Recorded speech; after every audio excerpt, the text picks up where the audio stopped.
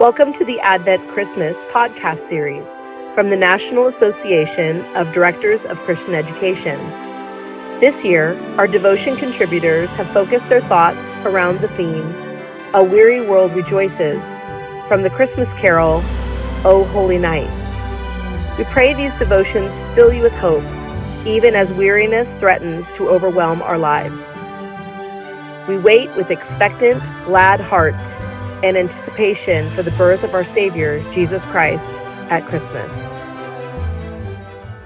Hi, I'm Cassie Schermbeck. I'm the Director of Faith Development at Our Father Lutheran Church in Centennial, Colorado, which is just south of Denver, where it absolutely feels like a white Christmas today. However, it isn't yet, and we are eagerly waiting. Just yesterday, my daughter was getting excited about Christmas because it feels so cold and snowy, and it fills us with anticipation. I actually want to share a story with you about how I was eagerly awaiting her. So I'm going to start with Romans chapter 8, starting at verse 18.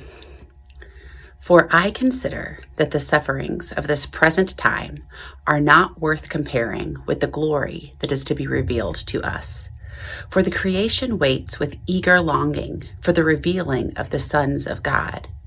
For the creation was subjected to futility, not willingly, but because of him who subjected it, in hope that the creation itself will be set free from its bondage to corruption and obtain the freedom of the glory of the children of God.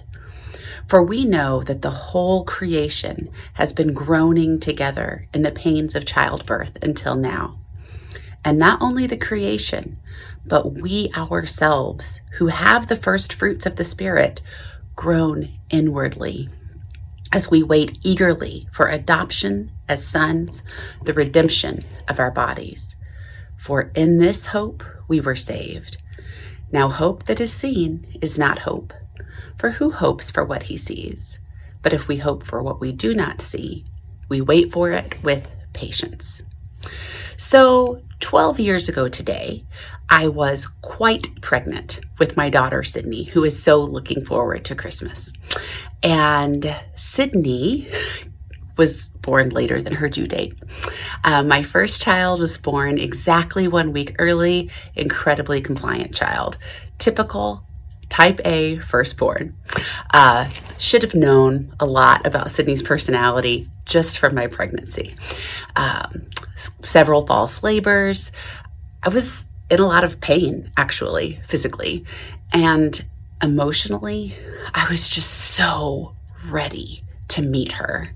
And I remember saying to my husband over and over again, I feel like I've been carrying her for so long. I just want to hold her in my arms. It felt like we were waiting forever. Now, I will admit, I had actually a really easy birth experience. So if you are pregnant and you need to hear easy birth stories, I'm your gal. So I, don't really super relate for her to verse 22, but I really understood feeling, honestly, like I was kind of in bondage to my own body, being a house, and really just eagerly waiting for that time to come. But of course, as is always the story, none of that pain, none of that anticipation, none of the negative thoughts of just feeling a little bit like I was suffering, waiting for so long, compared at all to the joy I experienced when she was born and I got to hold her in my arms. And now she's 11 and she's so cool. I hope you all get to meet her at a youth gathering. She's amazing. She's such a fantastic human being. She teaches me so much about faith every day, and she's a blessing to the world. It's fantastic.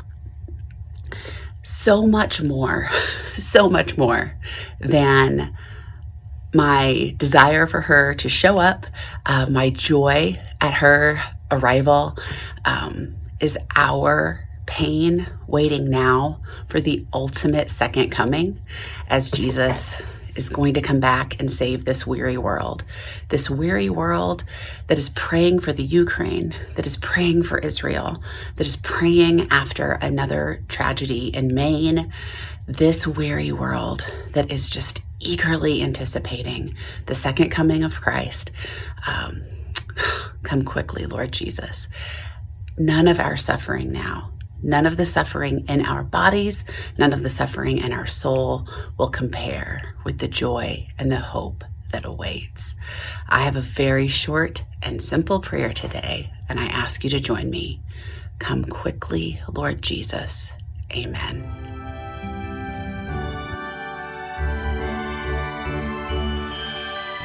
Thank you for listening to this Advent Christmas podcast. We pray that you are blessed by our time together. We ask you continue to listen to our podcast this season on your favorite podcast platform or at nadce.buzzsprout.com and share them with others. We wish you God's peace this Advent season.